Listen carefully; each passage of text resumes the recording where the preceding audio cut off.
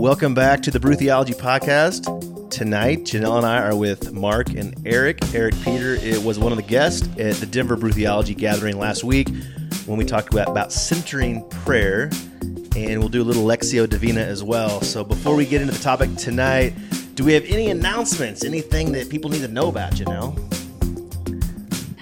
Not yet. There could be things. Actually, the Raleigh-Durham group... Yes, is launching. It's up and running right now. Woohoo! Go Brian and I Bridget. know. Very excited about that. That's in the Triangle. Evidently, there's like Duke Tar Heel people and... No, Duke Blue Devils and North Carolina Tar Heels. I'm sorry, North Carolina people. And then what's the third part of that triangle? Raleigh-Durham, and what's the third? Is it Chapel Hill? Chapel Hill. There we go. There's the Tar Heels for you. See how much we know about North Carolina? And we go every year. Wow, Goose. Okay, so if you want to start a chapter, go to brewtheology.org. You can go to the social media channels as well, at Brew Theology, Instagram and Facebook, along with Brew_ on Twitter. And share the brew, share the love. Go to iTunes, rate it, review it. Even if you don't like any of our episodes, it still does the world a service because then they know that it's out there. They know that people are actually brewing theology in an interfaith, all open and affirming kind of way, as long as you're not a jerk. So we do have conversational guidelines. No soapboxes allowed. Nobody gets the last word. Respect all others and their viewpoints. Extend courtesy by listening well. And everything is up for discussion. So tonight, Eric will be our special guest, and then we'll probably just all start talking about prayer and how we fall asleep in the middle of it and how it makes us better people at the end of the day and how we failed at it. So that'll be a lot of fun. You've heard Mark. He was on Gnosticism. He was our guest there. You've heard Janelle and I in our stories. Eric, what we like to do is we like to ask people, like, what is your spiritual background label? And then what would you say you are today? If somebody could give you a label, or if you give yourself one, and then a good icebreaker question would be like, what's your favorite beverage of choice outside of water? Well, it's really nice to be here talking about beer and drinking beer. And such a profound subject, really. They don't always go very well together, but you guys have seemed to make it work. So my favorite beverage of choice outside of water would probably be, after a hot day, take a big glass of ice and put a Coors Light over it with a salted rim and a lime. And that's like a pretty good way to end a day. After being I'm a farmer, so at the end of the day, you're tired and you're hot. So I got to tell my dad this, because my dad is a cattleman and he loves Coors Light. Sorry, Dad, I outed you out there. But he's never done the ice thing with the salt. Oh, yeah, and a lime. And a lime. Yeah. Okay. Change your world. I may have to try this. Could you drink a Coors Light? I'll drink anything as long as it's FDA approved. Coors Light seems to be. I don't know. Like, your palate is pretty well tuned. But if you're out, like you were saying, you're farming. Like, so I know it's like my dad, a cattleman in Texas. After a long day, it's 100 degrees. Oh yeah. Humidity's at 60%. Mm-hmm. It's 2 p.m. and you're like, I need something, right? Because you can't work out there until 5 p.m. Otherwise, you literally will die. Yeah, no doubt. I got a watermelon on hand all the time. So you're a farmer like 5 days a week, 7 days a week? Yeah. For 40 hours a week or so, usually more. But yeah, I'm a beekeeper. Okay. And I'm a farmer. I'm out of Parker, Colorado, and that's how I get my bread and butter. I'm also a yoga instructor. I work for Comeback Yoga. We have classes all through the Denver area, so I go into veteran facilities and teach yoga. Nice. And then I'm on staff at the Center for Contemplative Living, which we'll talk a little bit more about in a second. For sure. So you had mentioned yoga. I gotta share this with you guys right now. So today I saw this article pop up, and it's called Rage Yoga. Have y'all seen this? Oh, wow. It involves swearing and booze breaks. So it's somebody who is trained in the yoga world but could never really fully get it because they're bored and they're like, oh, this is just, which is probably someone like, I would say, like myself, who I've done it and I appreciate it and I respect it. But then after a while, I'm like, I can't, I got to do something active. And so, but this instructor allows you to like yell fuck out loud and then go and take a shot or get a beer and then come back. And I mean, I don't know if that's helpful, which will be interesting to see the psychology behind that and prayer, if you could do both together. Or maybe that is a form of prayer. I don't know. Class would have to be like 3 hours long. Yeah. Your downward dog. Okay. Does anybody here have mom issues? Fuck, you know? Can you imagine? I actually want to check it out. I mean, I'm curious as a yoga instructor, and I've got one of my buddies as a yogi too. And I sent it to him. He didn't respond yet. But is that just wild to you? Well, it's certainly an interesting way of bringing awareness to what one is really experiencing. And that's really what it's all about, is to be able to be aware enough so that when we have those thoughts and those feelings that say, whoa, you know, on the back end of all of that rage, and to find a path to, within the realms of health, be able to integrate it in a way that's transformational, really. Yeah. So what is actually the word yoga? I know we're going off on a tangent here. This is okay. I'm okay with this if y'all Start are. with the tangent. But is that rooted in what's the Sanskrit behind that word, and what's the meaning in English? Yoke. It's the similar root word to yoke. So connection, union, oneness, or the thing that helps you carry things, like a yoke on a cow, or an obligation almost, like that too. So the yoga could mean like there's yoga like the kind of yoga where you're moving your body, but you know there's jnana, bhakti, like it's just a word that it encompasses a lot of stuff. Sure. All right. Yeah, I actually studied yoga in India, and for like 3 weeks, and studied jnana yoga, bhakti yoga, and karma yoga. And so, But not the rage and booze yoga. Oh no, this was sit around and drink chai. Watch this be the new branch of yoga in America. Only in America would this happen. Only in America. And the rest of the world will adopt it. No. We've digressed. That's Sorry. okay. Boy, howdy. So, Eric, your religious background, how did you identify as a religious spiritual child through your, developing through your teens as a young adult, and then where would you be today? Well, I grew up in the Catholic school system, K through 12, and Northeast Jersey. And then it was really empty. It was just like one of those things that you did because you were in school, and Sister Martha was going to get you, that type of thing. And so I didn't really have a personal relationship with it. It wasn't a very intimate experience whatsoever. And then I went off into in the Marine Corps. I was 5 years in the Marines and ended up getting out. And then I was at University of Colorado. And during that time, I didn't think much about religion at all or spirituality or anything. I was living a great, healthy life and playing sports and just kind of having a good old Colorado time. And then at some point, I started having some symptoms, deep depression, migraine headaches, and it really was quite debilitating. I spent like 6 months on a couch dealing with some of these symptoms. And I was at a point where I had to either get medicated, seriously medicated, or figure it out. And so I started sitting. I started doing TM. I started studying and practicing Vipassana, which is a mindfulness style of meditation from the Buddhist tradition. And it was actually in my studies in Buddhism that I started hearing about the Benedictines and the prayer of quiet and the relevance that it had within early Christianity. It was a big part of early Christianity. And so as a old-time Catholic, school kid Catholic, I went, what in the world? I cannot believe I've never heard of this. This is fascinating. My ear stuck right up. Where was this in the catechism? That's right. Is that what I you were mean, I was thinking? like, I'd never heard about this because I had quite some profound experiences sitting within a Buddhist tradition and started to heal, heal on all levels, just living a healthier, happier life is really what it was, And so to find this in my own tradition, it was a big deal. And when I touched it, it was like putting on that coat that, your favorite coat or your favorite sweater. And it was like, that's what it was like. And I was like, I'm home. I'm home.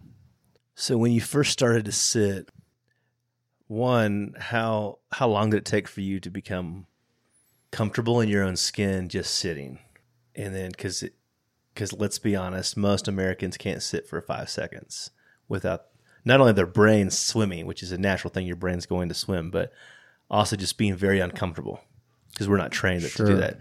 And then at what point were you then, did it become spiritual? Like it started off, you needed something, you started sitting. Mm-hmm. So talk about that transition and that the timeline and just what was going on psychologically, emotionally, spiritually. Yeah, what I would say is, at least what I can see, just being around a lot of folks in the spiritual world, is most people do not come to this path unless they feel like they have to. Like they're hitting rock bottom, they're hitting something up in life, and they can't handle it. And that's what turns people to ask, what's going on here? What I'm doing is obviously not working. What is another perspective and a healthy perspective? And human condition, what is a human condition? And how do you heal the human condition?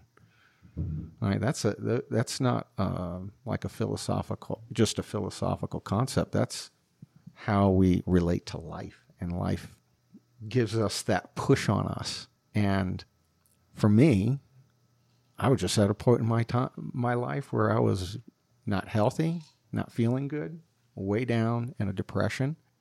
And for me, it was rock bottom enough for me to go start doing this. And I started to see results pretty quickly.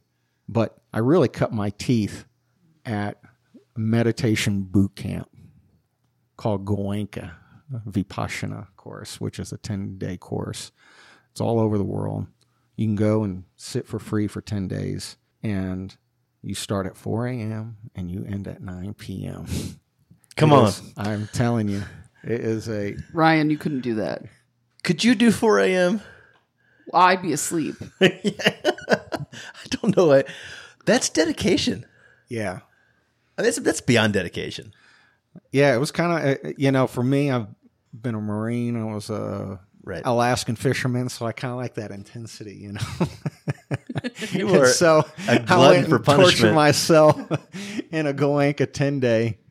And for the first 4.5 days, I'm telling you, I almost rang the bell a few times. I really did. That's how you began? That's kind of where I began. Wow. Yeah, that's pretty close to where I really kind of was like, I'm serious about this. I am dedicated to this, and I understand that I have this delusion called the human condition that I've been operating through my whole life. And it's going to take a whole lifetime to work at it, to become a responsible, kind, patient adult, on this planet. And so I looked at honestly at how I was living my life, and lack of prayer, no concept of God in my life at all. I mean, that's the loneliest place in the whole wide world, right? And so I think it takes a real sense of perseverance for this path, for sure. You're changing your whole concept and how you are dealing with reality as reality, right? It's a big deal. Yeah. So it takes that dedication, I think. And this is heavy. So from people who are hitting rock bottom to people who are just wanting to yell less at their children, trying to get them to school. I don't know who that may be, but it could be somebody maybe who's listening. To people who are just, maybe in this place where they haven't felt the presence of God, or somebody who is an atheist who has not sat still for a while, or so this centering prayer, this process, this goes beyond just a basic Christian, be a good prayer person because you're a man of God, right? This expands. This is deep. This transcends your typical kind of Christian person. Yeah, this hits everybody. Oh yeah, this hits everybody because there's many paths to truths, to the truth, capital T truth. And so you see this in all of the mystical traditions on the planet, is touching this space called truth. Know the truth, and the truth shall set you free, right? So in a very practical sense, from the person who's struggling, like at the end, we all know them, and you're like, what can I do, right? Because I've been there, right? To just like, how do I be more patient in traffic? How can I be more grounded when my spouse is upset, obviously? And how do you find patience with toilet training, right? Yes. Hey, by the time people are listening, we're going to be no accidents, full on. Sweet.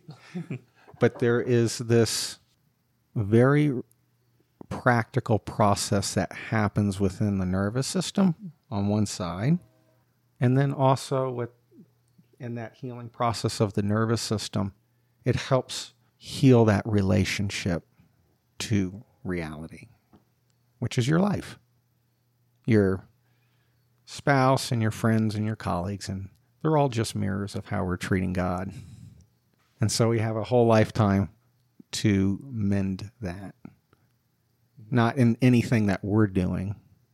It's more of what we call in the contemplative prayer world, this consent prayer, this consenting, this process where we let go of all of our concepts and all of our control points and all of our security points and our affection and esteem, grasping, and we let go of all of that.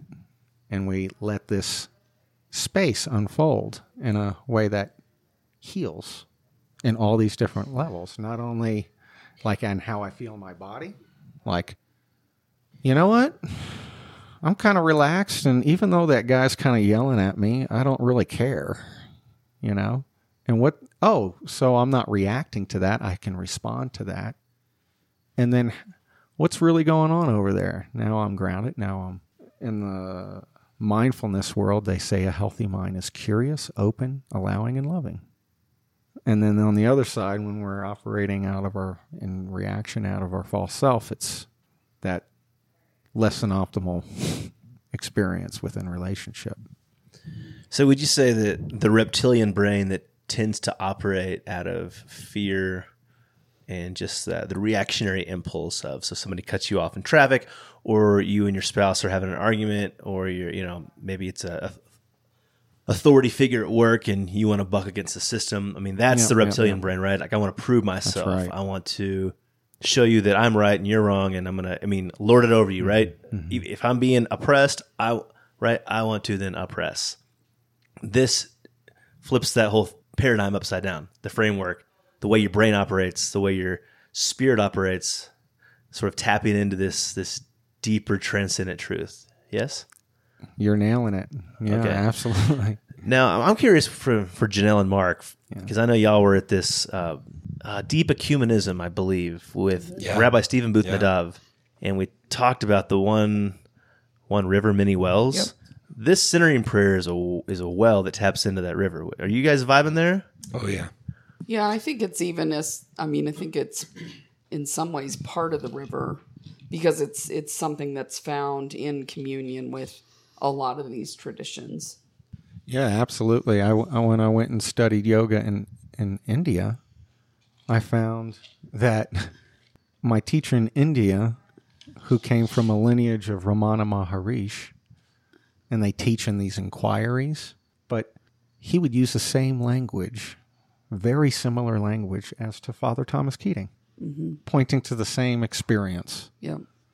That doorway into experiencing it yourself, but same language. He would be, very similar language. So hitting that well there's only one well, and it's the whole thing. And so centering prayer is just like many other ways of being able to do, is opening the well door, which is inside, which is you. Yeah. And recognizing it. But our attention is so much into the outside world, isn't it? Yeah. It's hard for it not to be. So I mean, and this is a meditative practice that we'll talk about the specifics of how to get there, and then I'm kind of hoping that maybe later, and I think this can work with the listeners to kind of be guided in that process as well. That'll be kind of fun. So prayer, what is prayer? 2, what is centering prayer? And then maybe we can dive deeper into just how you go about that process for those who are like, yeah, I want to tap into that deeper part of myself and the divinity that's within me and outside of me. And I'm hoping if you're listening that you want that. We'll take prayer as what we call in the contemplative world, prayer as relationship. So prayer as relationship. So that means, because we use that little as, that's this indication that this is a dynamic process that's happening. And anytime we pray in any form or in any setting, it's a way of just saying, I'd like to have a relationship with God or the universe or with reality or with your, as Anthony DeMello would say, the 3 pillars of religion or spirituality is really now, here, and authenticity. And so prayer is this dedication to this relationship. And Jesus had a pretty unique way of being able to describe this relationship, in that he had this very intimate relationship with God. So he called God Abba. Do we know what Abba means? Abba means daddy. So think about that. The God that I grew up with was pretty scary. But Jesus is saying that, was reflecting that there's this intimate relationship, and we are all invited to this relationship. And all you have to do is literally say yes. And it's totally open to you, the whole thing. And the mind can't grasp it, because we look at the world and we think it's scary. All of our relationships and all of the trials and tribulations, we're scared to death. And so we can't become vulnerable, or not can't, but because of these trials and tribulations, it's we close ourselves down and we're not vulnerable to this invitation. And so prayer, in this from this perspective, is saying, I would like to have a relationship with you. Now, the prayers that I grew up with, which were petitionary prayers and prayers of thanksgiving and going to community center within a church, right? Those are all prayers in a relationship where I'm doing all the talking, right? I'm talking the whole time. Even in discursive prayer, I'm thinking, right? In a healthy relationship, there's 2 sides to the coin. One side is the talking side, and what's the other side? Listening. Bingo. Yeah, that's exactly right, the listening side. And so the listening side is by far the most important, I think. Important in that it does, not that it's more important in per se as in this glass is better than that glass, but it certainly offers a new dimension and a whole new perspective on the talking side, that the talking side cannot show perspective on the listening side. And the listening side is infinite. It's infinite. And it's what that well that Janelle was talking about, that well that everybody has access to at any moment. Right now, we're in the well. If you can see it, let those who have the eyes to see and the ears to hear. That question of prayer came up at our table because a lot of the people who were at our table the other night only knew about prayer as saying words out loud. And so there was a lively debate about whether centering prayer was prayer. And when you say prayer as relationship, it makes all kinds of sense, but it's interesting to talk to people who aren't used to thinking about it that way. They were saying, well, it's meditation. Just call it meditation. And I think that's an interesting way to look at it. I've done insight meditation too, and in the form, they don't seem that different to me, but the intention seems really different. And that's the part where I think the prayer part comes in. I think that's a really wonderful observation, because that is the key, is the intention. I went to India, studied yoga, had this teacher, used very similar language, but the intention was very different.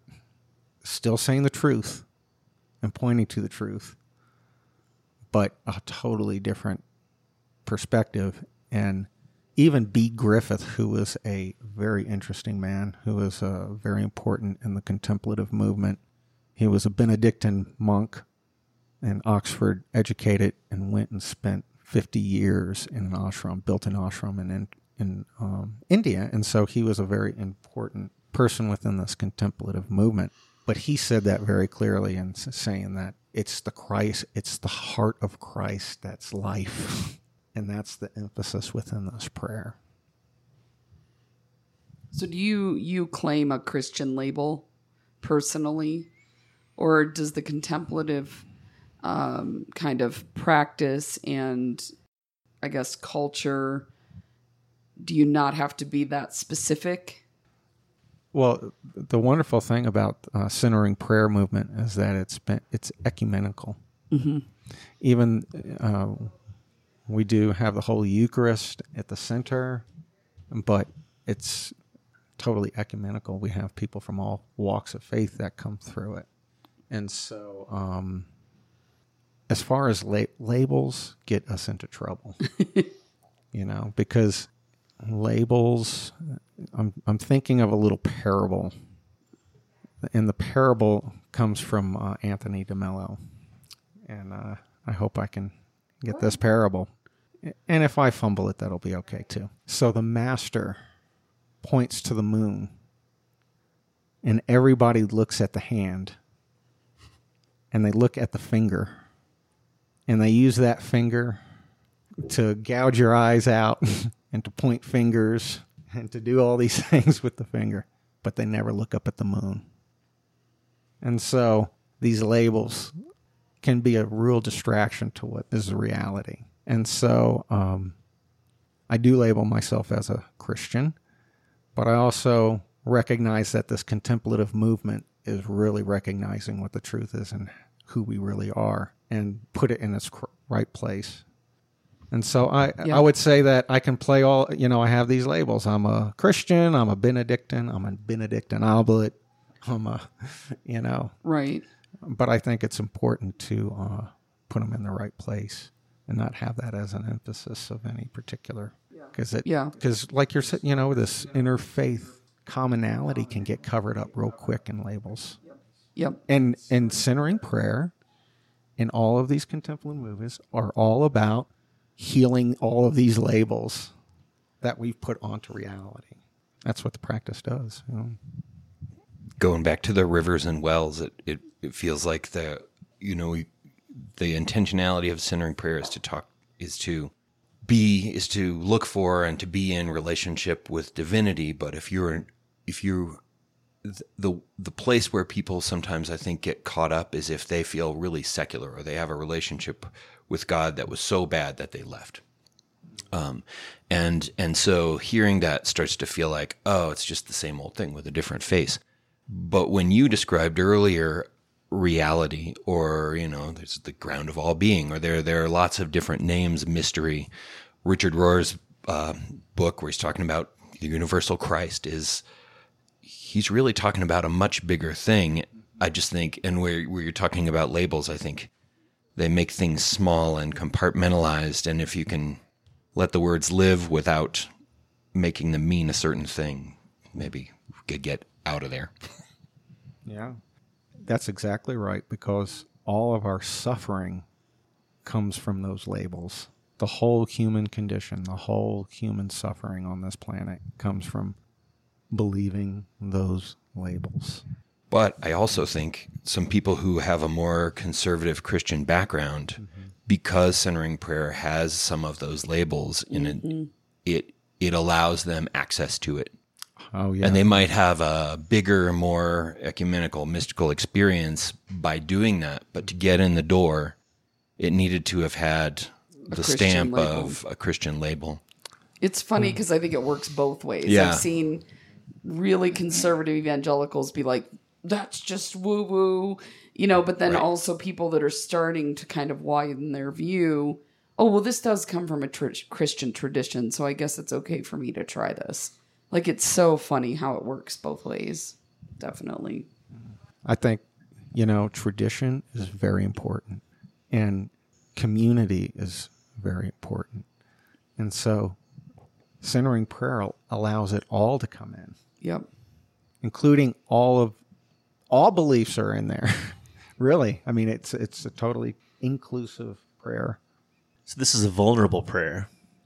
It's a prayer that opens up the most intimate spaces of oneself, the divinity, and the divinity they didn't even know existed. So how do we get there? Give me the American how-tos. Westerners always want to know, okay, you're talking about this stuff, guys, but how do you do it? How does this happen? Can you go through the process? Yeah, sure. So contemplative prayer has many different definitions, but the one that we use, and I'm going to paraphrase this, but contemplative prayer is a pure gift. And so when we say a gift, that means that everybody's got it. You didn't have to earn it, and it's always there, this pure gift. And it's a prayer that goes beyond words, goes beyond thoughts and feelings and emotions. And it's this recognition that God is closer than words, closer than breathing, closer than consciousness itself.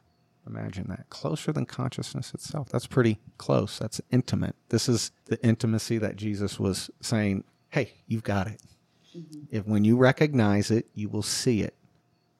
And so centering prayer is a method so that we can facilitate ourselves to receive these gifts, this gift of contemplative prayer, this union. And so the method is a 4-step method. And the first is to sit with your feet flat on the floor, with your back straight-ish, but relaxed. Yeah, that's it. That's the first Trying one. to straighten right now. I realize how much do y'all slouch, by the way? All the time. Yeah. No, that's all right. And then you set your intention. And for us, we introduce what we call a sacred word. It can be a sacred breath or a sacred glance, but it's a sacred word that is a symbol of your intention. And the intention of the prayer is to consent to the presence and action of God within. That's it. And so you sit, you introduce your sacred word, and then you completely consent to all thoughts. Because all thoughts come down the stream of consciousness. They all come and they all go. And so you resist no thought, retain no thought, react emotionally to no thought. And every once in a while, we actually react to a thought. You don't say. It's unbelievable. Like, I need a glass of water, please. And so you react like you'll be sitting there, and I like wine, right?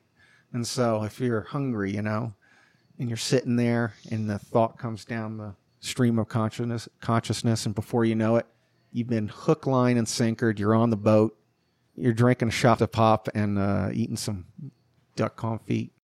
And so when this happens, you just ever so gently reintroduce your intention, your sacred word, and continue consenting to the presence Almost and like action. slapping yourself.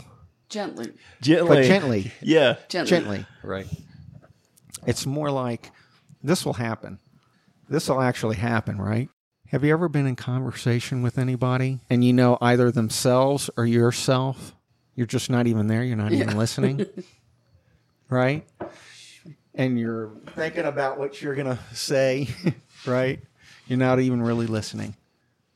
And so this is going to happen in this process. And when you catch yourself entertaining a thought, you just ever so gently bring your attention back to the main intention, by introducing your sacred word.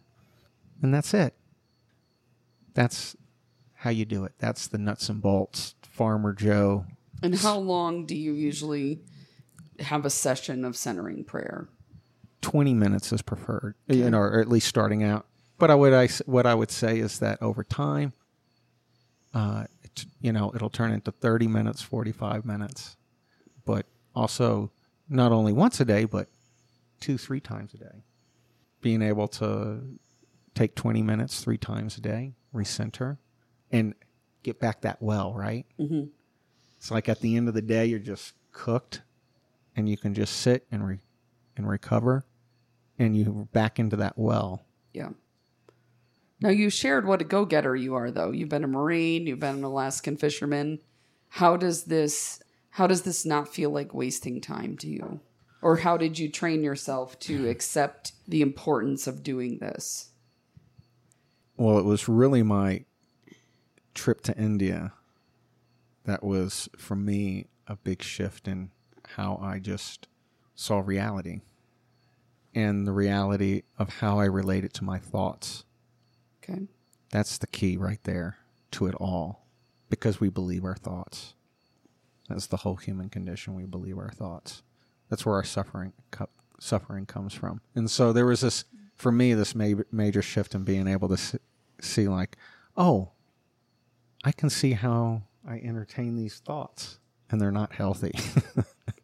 And how can I heal this relationship with my thoughts and how I relate to reality? Yeah. So time kind of got a different perspective. Time is, when you really look at it, time is just another thought. Okay. So it's always here. It's always now. It never, ever changes.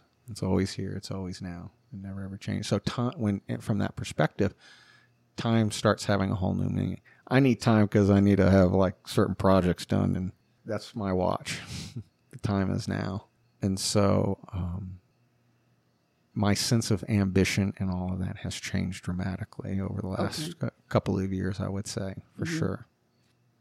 Way more relaxed. And that's what happens is there's this figure ground reversal that happens when you just start doing centering prayer or meditation once, twice, 3 times a day. And you're meditating or sitting or praying in those times. But at some point it flips where everything's the meditation. Everything is prayer. It's not only just the prayers, but it's a disposition of prayer. And then from that perspective, there is no time. That reminds me, Paul talks about praying without ceasing in one of his letters. Which one is that one? Come on, Bible nerds. No, not my Pray without ceasing. People read that and they go, what do you mean? How is that possible? Is that what you're talking about? Absolutely. And there's times for prayer out loud, like, help. I need a little help. That is a real prayer. Yeah. I am telling you. And I use it. And there's also prayer like, oh, I cannot believe I did that. I am so sorry. That's another prayer. There's also the prayer of, what do you need? Real service in life. But then to let all of your agendas go, all your thoughts, because the mind is, we call it the 3 pillars of the false self is security and survival, affection and esteem, and power and control. And so to learn how to let all of those thoughts go and all those identities and all of those habits of the mind, and to let all of those go and heal and transform themselves into a more intimate relationship with yourself, for one, and then that's the reflection out in the world is all your relationships. It takes time, right? But no one's tracking the time. That's right. That's right. Nobody's Jesus. That's a weird paradigm, right there. Well, I mean, having done it sporadically and having done it in a more dedicated way, it's a huge difference. when you say it takes time, because it really, especially when you're beginning, you have the time when you're doing it, and then it dissipates over the day, and then you sort of have to re-come to it again. And if you don't, then you go back to your old habits, and it just sort of fritters. Yeah. Yeah, it's a constant recommitment. Constantly, because we're always brand new. Right now is brand new, and then right now is brand new, and it always requires a recommitment, because there's going to be times when we trip down, and times we're on top of the mountain, because that's life, and it's coming. And it always takes us recommitment over and over and over and over again. In fact, and that's one of the perspectives that we look in centering prayer, and why we are so dedicated, is this idea that it's a discipline. And that means that we are disciples of Christ. We're following that path, the way of Christ. And that takes a real dedication. So is that the goal? Is the goal to become a disciple of... I'm not going to say Jesus. I'm going to say Christ. So first century, you would be a disciple of Jesus. Let's go to the universal Christ, Mark, because you brought it up earlier. Great. The Christ, which is beyond, I don't want to say it's beyond. Jesus is the Christ, but yet Christ is something that was there before Jesus, is there after Jesus. Okay? Yeah. Are we a disciple of Christ? Is this what does that goal look like? I mean, what does that mean in one's day-to-day life? Not first century, but 21st, 22nd, 23rd. This podcast will go on to the 24th century. Well, I would say that it's a disciple of reality, of the truth. Know the truth, and the truth shall set you free. Be still and know. Be still and know that I am God. That is a real experience. That's like the finger pointing, but everybody gets caught on the finger, right? And so, far more practical is being able to see reality for what it really is, and be able to see the thoughts that drive us crazy, and all of the thoughts that we suffer from because we believe them, and how that plays into all of our relationships. But when you are able to let those thoughts go and let that healing process happen, there is just one of the fruits of the Spirit is just this mending of relationship. And I am telling you, I've got amazing experiences of this within myself and my family and friends. But that's as practical as it gets. It heals your own relationship to yourself and to life. It doesn't get any more practical than that. One of my favorite centering prayer teachers is Cynthia Bourgeau, who talks about that part. She actually says the part of centering prayer, if you're an American and you're doing centering prayer and the thoughts hook you, and then you do, like you were saying, you slap them away, you try to bat them off with your sacred word, and that is not it. and it's that part about returning and returning and returning, which has like kind of a Sufi kind of connotation of just always coming back. Feels like a really important part. And have you looked at her work at all? And I sat front and center when she spoke at the annual conference. I was 5 feet away and with full attention on what she was saying. That is one smart lady. But she talked extensively about the science, the brain science of the new neural pathways that are being created from that brainstem and the limbic center into the neocortex and primarily into the prefrontal lobe. She talked about this. And so there is a very objective science to being able to look at what is actually happening in the brain and then in the nervous system when we practice centering prayer. And so from what I can see from the commonality in these contemplative prayer practices, okay, is that you resist no thought, you retain no thought, and you react emotionally to no thought. And when you do react emotionally to this thought, you remember your original intention, then you come back to your original intention, which is to let the thought go by.